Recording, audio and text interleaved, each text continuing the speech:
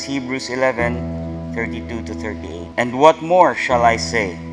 For time will fail me if I tell of Gideon, Barak, Samson, Jephthah, of David and Samuel, and the prophets, who by faith conquered kingdoms, performed acts of righteousness, obtained promises, shut the mouths of lions, quenched the power of fire, escaped the edge of the sword, from weakness were made strong, became mighty in war, put foreign armies to flight. Women received back their dead by resurrection, and others were tortured, not accepting their release, so that they might obtain a better resurrection. And others experienced mocking and flogging, and others, and further, chains and imprisonment. They were stoned, they were sawn in two, they were tempted, they were put to death with a sword.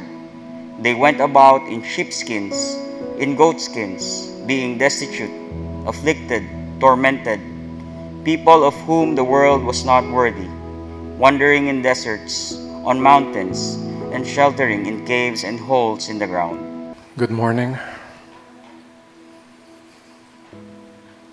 We approach the conclusion or the summary of this section of Hebrews, which is chapter 11, although I believe chapter 11 should have started a few verses before, when the author said, "Do not shrink back in faith." And he was shifting to the topic of faith, and I believe that should have been included. And in the same way, we will stop near the end of chapter 12, but not entirely in chapter 12. There is an application for chapter 11, and even before that, the application would be the beginning of chapter 12, although I believe it started at the end of chapter 11. Who am I to say these things? I am simply a student of Scripture. If I remind you here that the original Bible did not have numbers. It was men who thought they should be divided in chapters. There was one bishop, a single person, not a committee, not a group of theologians, but a single person started putting chapters. And then there's this printer, also a scholar, but he was not a scholar, theological scholar, a scholar of another discipline. He owned a printing press, and he thought maybe let's put numbers. And he started putting numbers, and he did it while riding on a horse, maybe a carriage, from one place to another. And there was not really much study given. That's why do not be confined with these verses. Do not take them out of their context. You have to read Hebrews as a whole. You don't suddenly say, oh, chapter 11 is about the Hall of Fame of faith, and that's the only reason why it's there. No, you have to see it in the context since chapter 1 until the end. What was the author's purpose? Logically, why did he put it there? And remember that since chapter 1, he was making the thesis that Jesus is superior to every part of Judaism. Because he was speaking, he was writing to Jewish believers then who were being recruited back to Judaism, telling them to deny Christ publicly, which is apostasy. That was the issue he was facing. That was the issue he was wanting to fix. So he wrote a letter. Well, it's not a simple letter like a short letter. It's an epistle. It's like an argument stating who Christ is.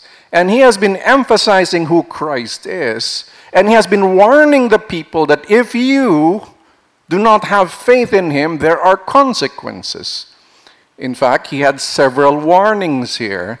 And one of the key verses was in chapter 10. It is a terrifying thing to fall into the hands of the living God. Then from that, therefore, do not shrink back in faith. Then he discusses faith. And then chapter 12 and 13, we'll see their practical righteous living. Many of us preachers are guilty on only teaching the practical righteous living, not teaching the theology behind the first chapters. The basis of practical righteous living is chapter 1 to 11, more or less. When I say more or less, because I don't agree fully with all the divisions of the chapters, like many other preachers. The author of the Epistle to Hebrews instructed the recipients to continue in the faith and not shrink back. Remember that context. So this is not just a chapter dedicated to honor the past heroes. That is not the purpose. The purpose of this is so that they will strengthen their faith. That is the purpose. So that they will not deny Christ, that they will continue in the faith despite the trials, and not only that, that they would even advance the kingdom, although that was not clearly stated. We would say that it is implied. They should continue in the faith and not shrink back. But he also defined faith. Nowadays, when you say faith, people think it's your religion. Not according to chapter 11, verse 1, where faith is the certainty, the assurance of things hoped for. It's like a title deed. You are sure. This is the proof that I own that piece of land. The Word of God is proof. It's the certainty of things hoped for. Hope for what? The promises of God. The evidence of things not seen. One is that the promises of God in Christ. He defined what faith is. And he explained in verse 6 that without faith, it is impossible to please God. So how do we please God? It begins with faith. Faith in what? Faith in the Word of God. In verse 3, it says there, we know by faith that God, through His Word, created the universe. Through what? His Word. So we see the promises of God, where that was previously before chapter 11, that we should trust God in His promises in Christ. But also saying that faith is related to God and His Word. By His Word, He created the universe. So faith begins, what? In the Word of God, in the promises of God in Christ. That's how to please God. And I'd like to say, it's not emotionalism, although our emotions must be sanctified and used for the glory of God. You want emotions that are filled with love. You want emotions that have the fear of God. You want as well emotions when you worship God, where you are full of joy and peace and thanksgiving. Yes, we need that. But what is the root of all those? It should be faith in the Word of God. That is the root of those expressions. But if you think that alone is what makes you intimate with God, you treat God like a human being, humanizing God too much is dangerous. Although we have clues in who we are about God a little bit because we were made in the image of God, but we are still not on the same class, not on the same level, because His ways are higher than our ways, and His thoughts are higher than our thoughts. That's why we trust in His Word more than we trust ourselves. It's about faith in the Word of God. I believe without a doubt what His Word says. And when we say Word, that's why we need to study. It is not just like quoting irresponsibly verses here and there and proving your point. Every verse you quote, you have to make sure that's the meaning. The meaning you put into it is the similar meaning or same meaning as the author did. And then align that to the grand plan of God, the macro view of Scripture. And what's the macro view of Scripture? Well, God's plan for the ages is the coming of Christ. Where man fell in the garden and there was sin. And the evil reigned over the earth and God chose a man, Abraham. And the beginning of the salvation story, well, it did not literally begin there. It began with Eve when God promised Eve. But we know a concrete plan was in place. Abraham will have children, and there will be a nation where Messiah would be born one day. When would Messiah be born? In the fullness of time. What was the fullness of time? At that day when Christ came, there was somewhat a semblance of an international language. And it's beautiful, Greek. And somehow Rome consolidated the many nations of the world, not all, but the many nations of the world so the known world at that time in Europe were connected, very well connected, so as After the Christ has risen, the apostles could move from place to place because Rome has connected it, and Rome adopted Greek as a culture and as a language. In the fullness of time, God planned it in perfect time. We believe faith results in works. We don't focus on the works, it's just the output of it because we have faith. Without works, your faith is dead. But it's really faith because the works is a manifestation. If faith is really there, then there must be obedience. It's not works you're forcing yourself to obey, but because you believe in God, you have faith in Him. And because of your faith, by God's grace, even you have given that faith by God, He gives you a new heart. He writes His commands, His laws in your mind and heart so that you want to obey. That is the result of faith. The desire for God, the desire for His Word. It baffles me sometimes, well, not really, when some people claim to be Christians and claim to be saved, but no hunger for the Word of God. I question you. No hunger for God's Word.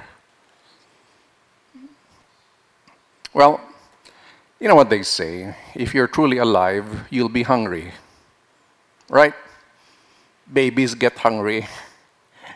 And the mother's job is to take care of the baby, especially that part, the hunger part.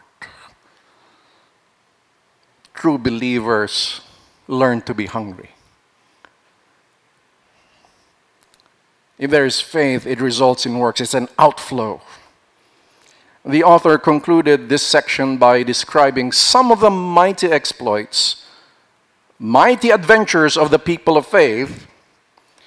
And he also mentioned how some of them endured as refugees, and how they faced suffering, and how they died in faith. Even until death, some of them endured through faith. They believed until death.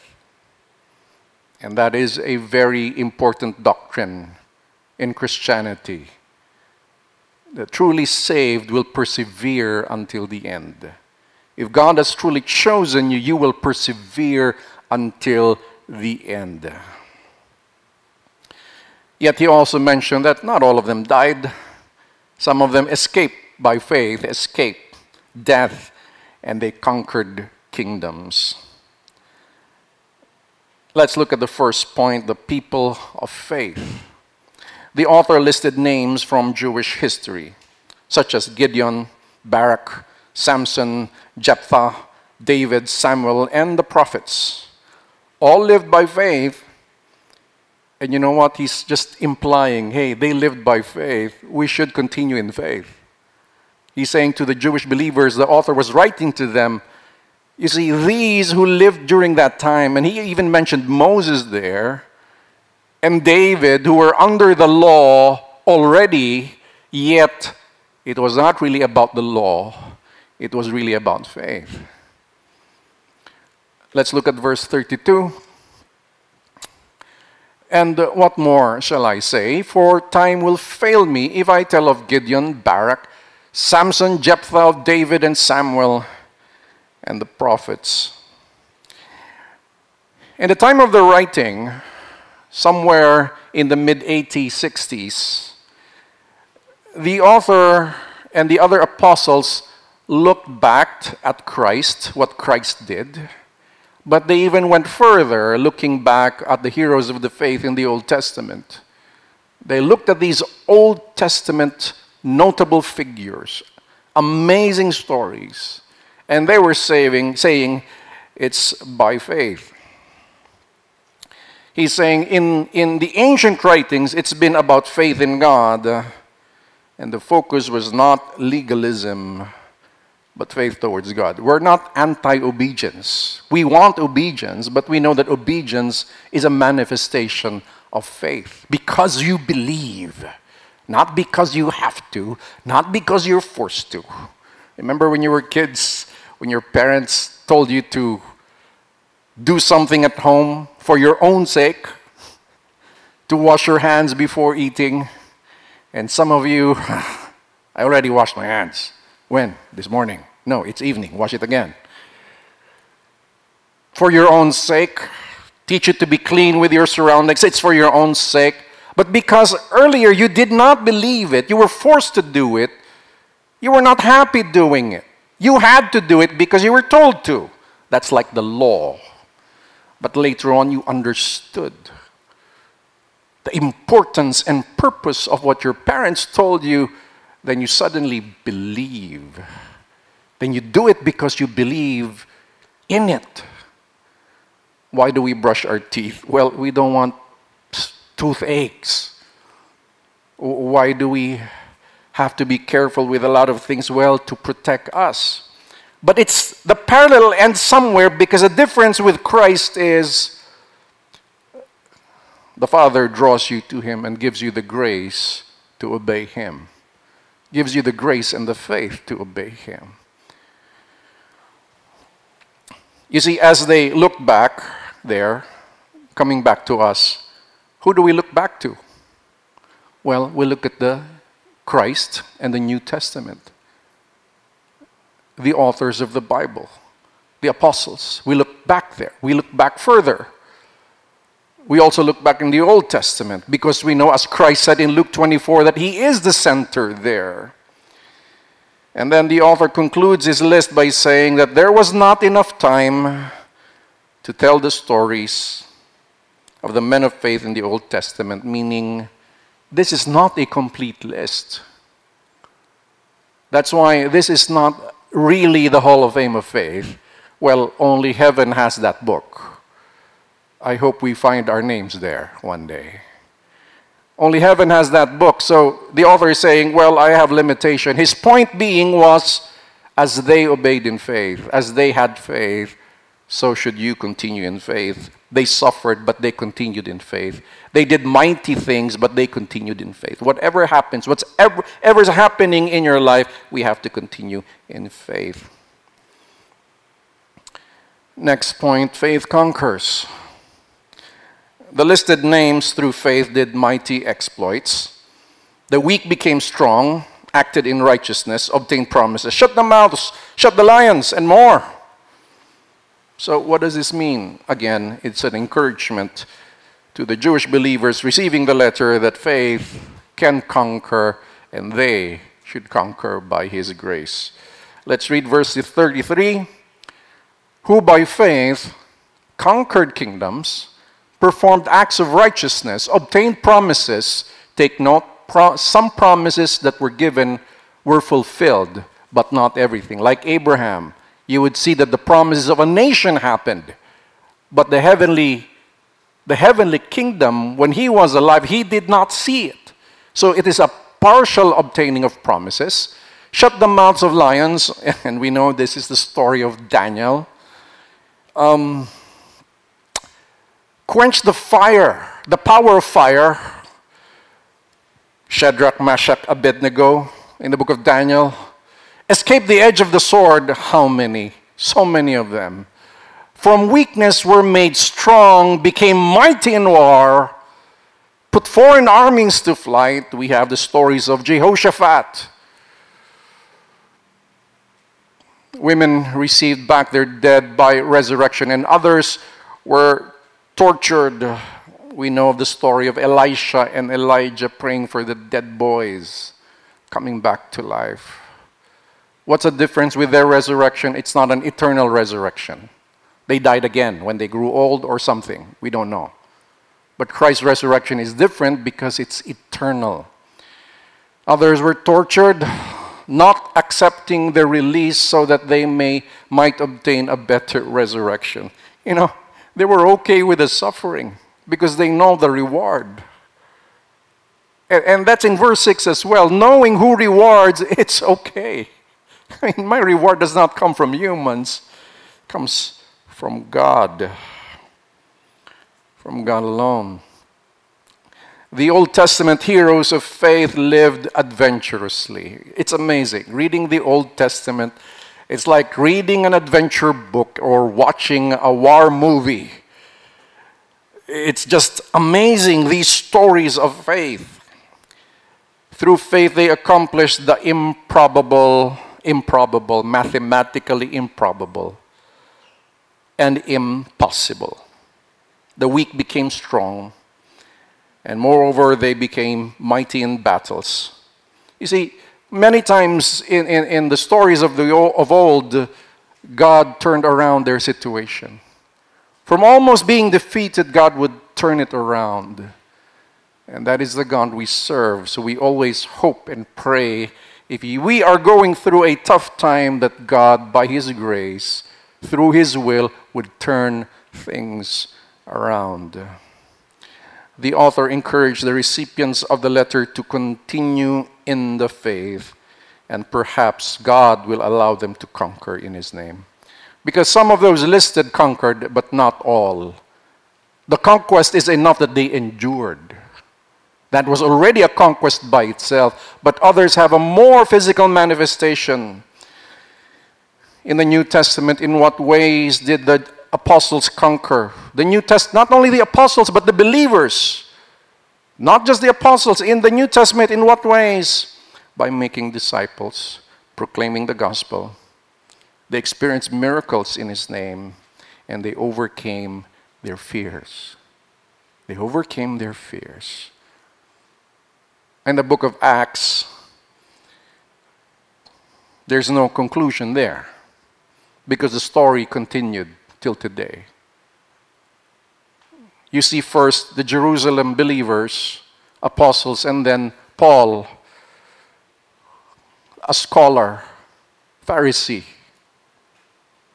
a Jewish doctor educationally, persecuted the church, made the church suffer, and then God called him.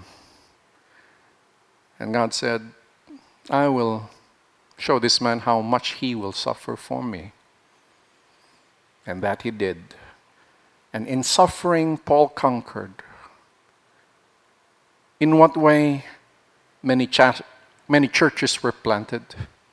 He had to write them, to teach them again because of certain problems. And right now we have almost half the New Testament written by Paul the Apostle. Next point, faith endures. It is not just about conquest, it is also about endurance through suffering, persecution, and martyrdom. Yes, dying for the glory of His name. And finally, the author encouraged the Jewish believers to face their present situation by faith. Verse 36, let's read, and others experienced mocking and flogging and further chains and imprisonment. They were stoned, they were sawn in two. History believes that this was Isaiah, although not in the Bible, but other Jewish writers wrote about Isaiah being sawed in two. They were tempted. They were put to death with the sword. They went about in sheepskins, in goatskins, being destitute, afflicted, tormented.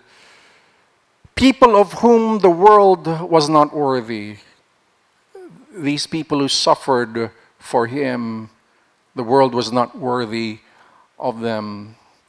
So let me go a side note quickly. So people, let's change our perspective. Hey, listen. Change the perspective on who you admire. These were probably unknowns. Nameless, not even named here. Faceless, we can't remember the face. Who do we admire? People we've never met. We should admire these who suffered in His name. Well, the world admires what? The world admires wealth and fame. Kaya ibang magulang na hindi pa nabago pag-iisip, yun din ang ambisyon sa anak. that you may be famous and wealthy. I have nothing against growing what God gives us. Take note. I have nothing against that, but that is not the mindset. The mindset is what? You look at Scripture, son, daughter, look at Scripture. We look at Scripture. And if we, by God's grace, if He be willing enough to grant us the grace to be used by Him on earth mightily, that is our ambition. No. So many people I meet, their mindset is so earthly. And you're talking about Christians for 20 years.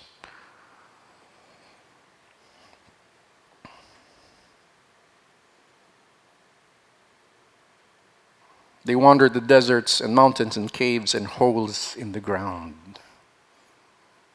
That's why we want to be remembered by the message and faith we have. Not because we are admirable in our other qualities. You know, in the same way during that time, the letter recipients experienced persecution and social discrimination. And property loss because they believed in the gospel. And the author encouraged them to endure through faith like the Old Testament heroes. Magtiis, magtiyaga sa ngalan ni Jesus. The author made a paradoxical statement. It's a paradox. The world was not worthy of such men who suffered for their faith in God. Many people may look down on those who suffered for their faith. Perhaps in this generation it's valid. Yet the author stated that those who suffered severely for their faith were people of great worth. In today's self-centered society, so focused on, even called the selfie generation. It's about me, my opinions.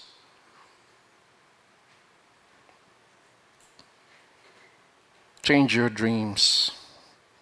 Change your dreams, my friends. Change the way you think. I don't want a worldly church. I don't want to lead a church that's so earthly in mindset.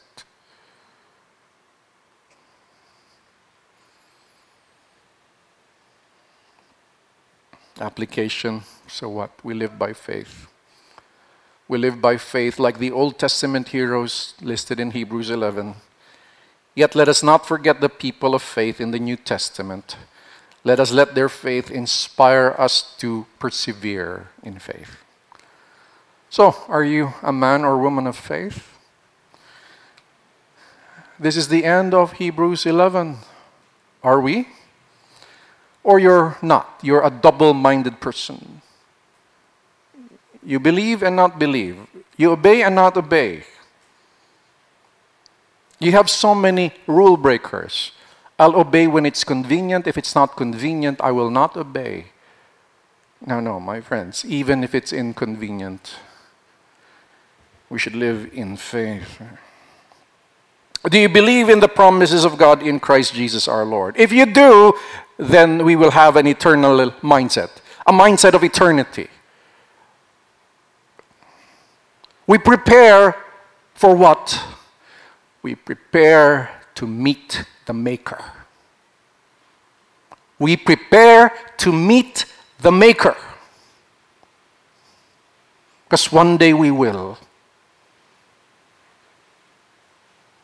And if our lives have been more for just me, myself, and I, you're not ready to meet your Maker. You must have faith. And to have faith, what is the manifestation of faith? It's Him, not us. As John the Baptist said, He must increase, I must decrease. As Paul in Galatians chapter 2 said, it's no longer I who live, but Christ lives in me. It's no longer my life, he's saying. It's the Christ life in me now. I'm a new creation. The old has passed away. The new things have come. If you do have faith, I encourage you to grow in faith by believing and obeying God's word. If not, if you think you don't have genuine faith, then I encourage you to begin believing with all your heart. Which means you have to believe in the gospel and God's word, which should manifest in what? In obedience. We must pray, may the memory of our name, like these people in chapter 11, and like the New Testament apostles, may the memory of our name inspire others to have faith. Whether it's within our family, whether it's our grandchildren, or whether it's the future believers coming to this church, that even if you go away, meaning if you leave or you go to heaven in advance, we remember and we are inspired, and people will tell your stories, and your story glorifies God. Your story does not glorify you. That our stories may glorify God.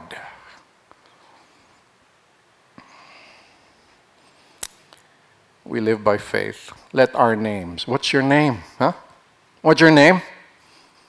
Does it mean anything in the halls of faith? Does it mean a thing? Or it means nothing at all? I inspire you as we grow together. That's what we're doing. That's why the consistent, slow step of learning God's word together, even in small groups, coming to church and learning other things, growing, correcting ourselves, receiving correction, encouraging others, serving, humbly serving others, learning to deal with our pride and arrogance and jealousy and envy, learning to grow in the faith, in the knowledge of God, so that one day our lives, by God's grace, as His Spirit works in us, our lives will be transformed. And people would say, once upon a time, I know this person. He used to be this person who did these things that were unpleasant, or at least he was not a servant of God. He has no hunger for Scripture. But through time, people would say, oh, I know that guy. Person's changed. And as a pastor, that's what I observe and wait for. You see, all of us have flaws and weaknesses, especially me. All of us. But as a pastor, that's what you observe. As a growth group leader, that's what you're waiting for, praying for. That we are transformed and they are transformed, and their names, the memory of their names would say, this is a faithful person in Christ. Although I don't want to say that directly to people, it might inspire pride, and we don't want that. So I tell their stories to others.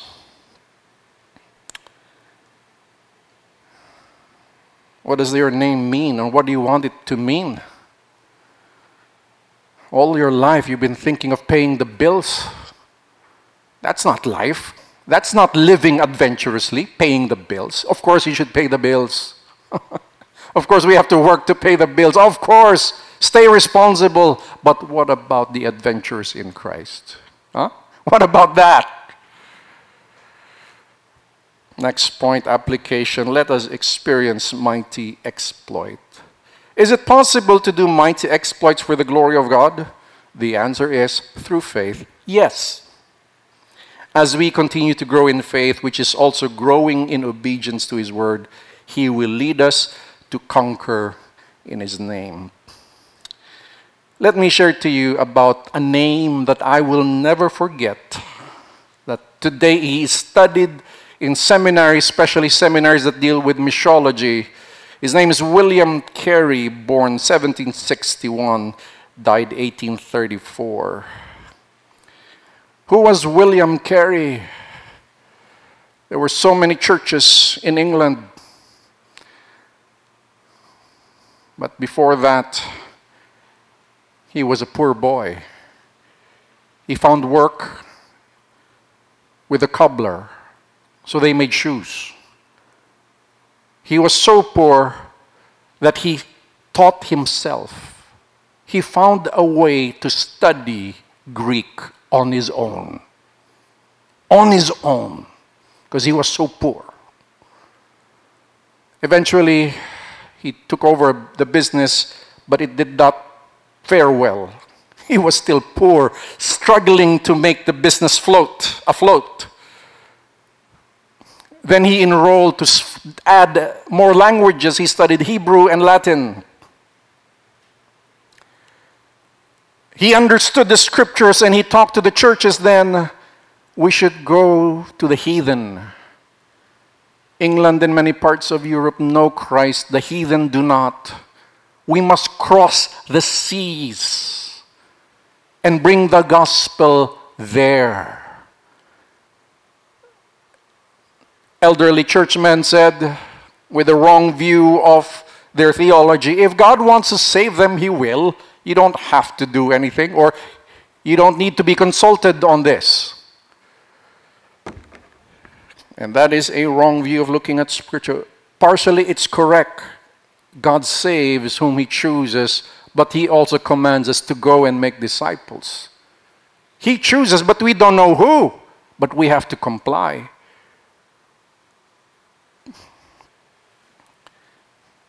He met people and said, why don't we do it? Because the denominations of his day, the Christian denominations of his day did not support him. He said the gospel must be brought there. And they crossed the seas. And what started was the coastland missions. They call it the first wave of modern missions.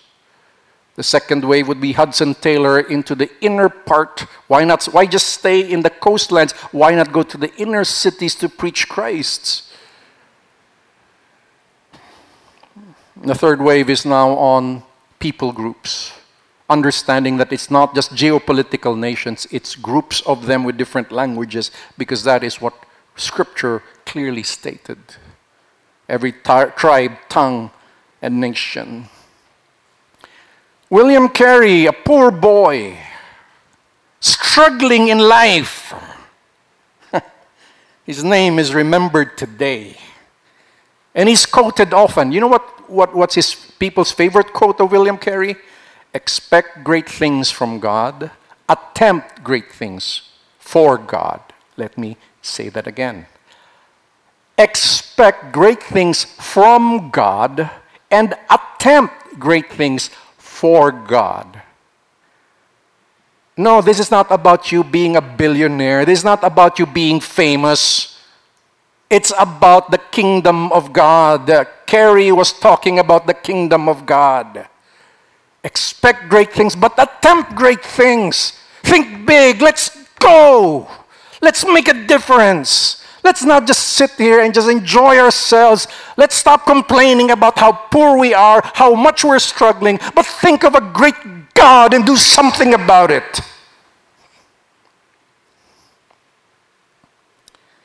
One of the most amazing things in the Christian life is when we witness God's purpose fulfilled in our lives. When we say God's purpose, we mean the expansion of His kingdom. It means spiritual growth and the expansion of the kingdom through us and through our community.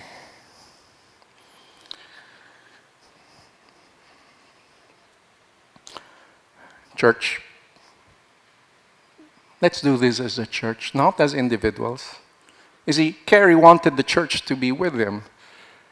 But clearly the church was not then, the churches he met then was not concerned about proclaiming the gospel and making disciples. And some churches today are like that. But we are not. We live and breathe it. In fact, many of you, since you learned Proclaim here, our seminar Proclaim, you've been dying to have those opportunities in your heart. You've been praying. And that's the Holy Spirit at work within you, within us. Third point, endure the tests of faith. True believers face trials, but the trials are part of God's design. The testing of their faith will produce endurance, and we find that also in James chapter 1. Through faith we will endure even in the face of death.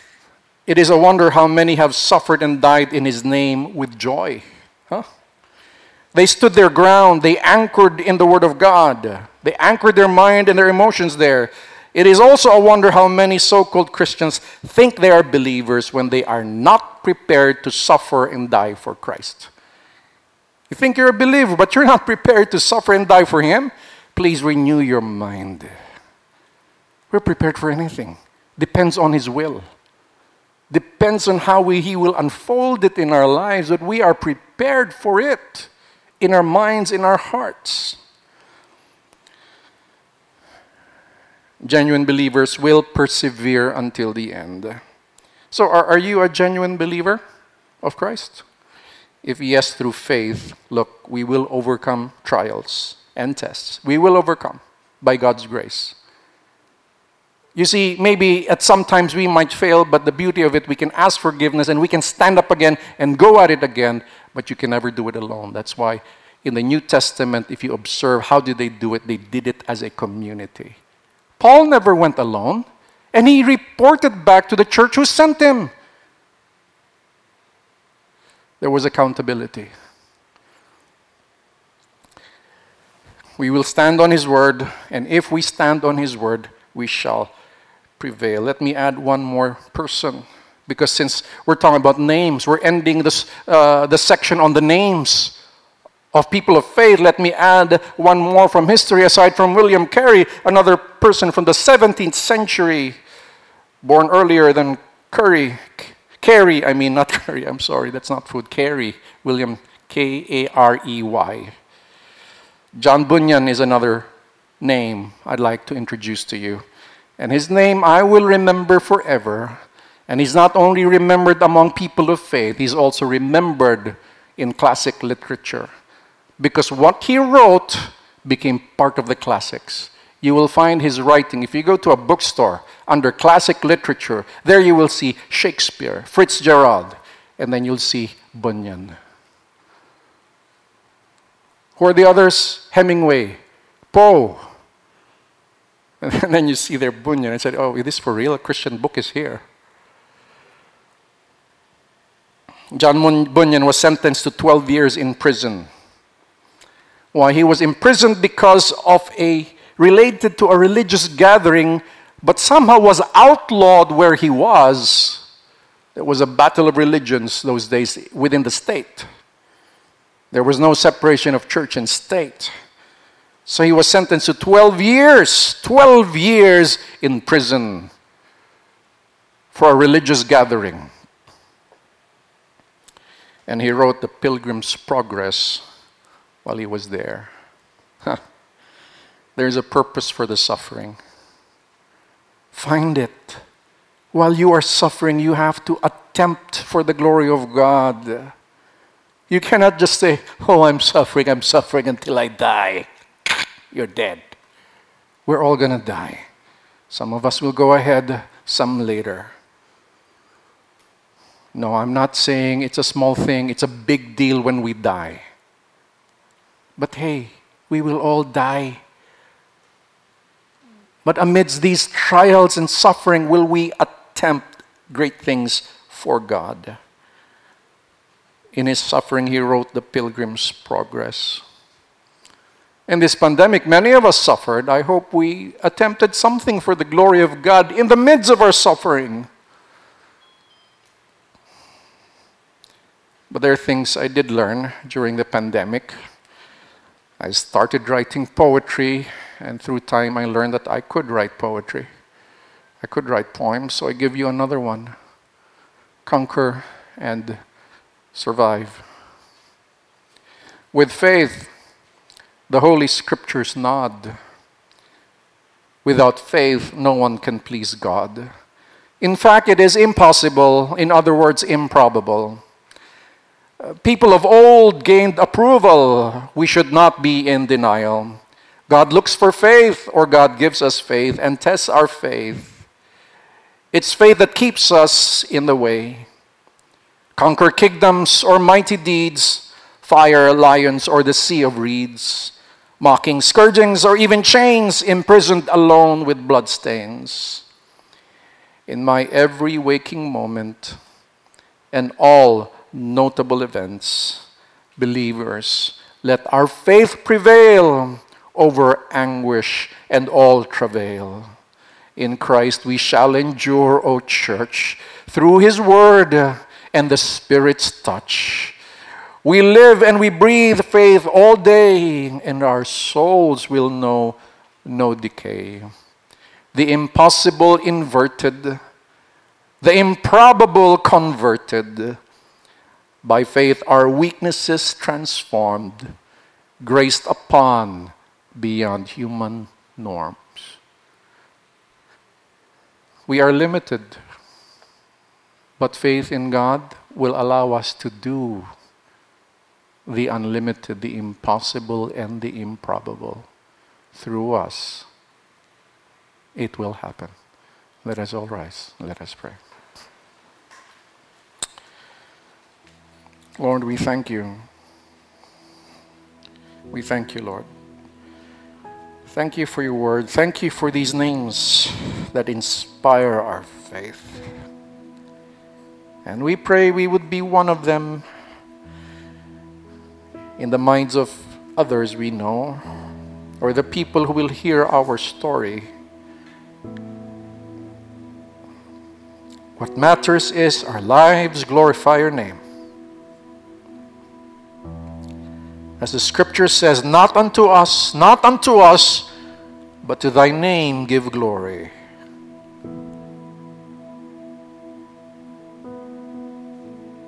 Not to us, Lord.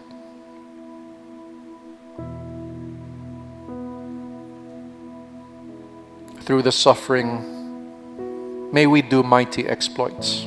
May we attempt great things for God as we expect great things from God. We know that through our limitation you will accomplish much. And sometimes you purposefully limit us so we would fully understand it is because of you, not because of us.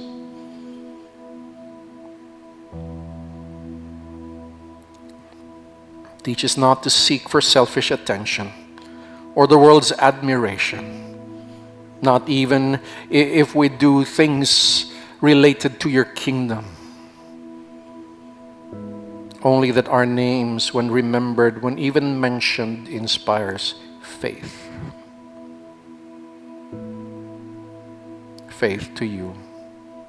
Faith in the Holy Scriptures. Faith in Christ.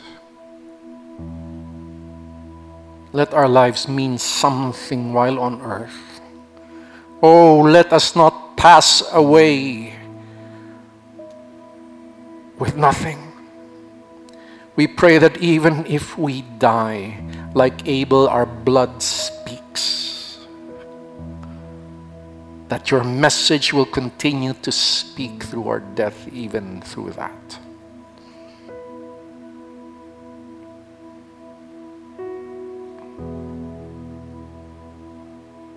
We desire not to be great men or women. We desire that the remembrance of us, you are glorified.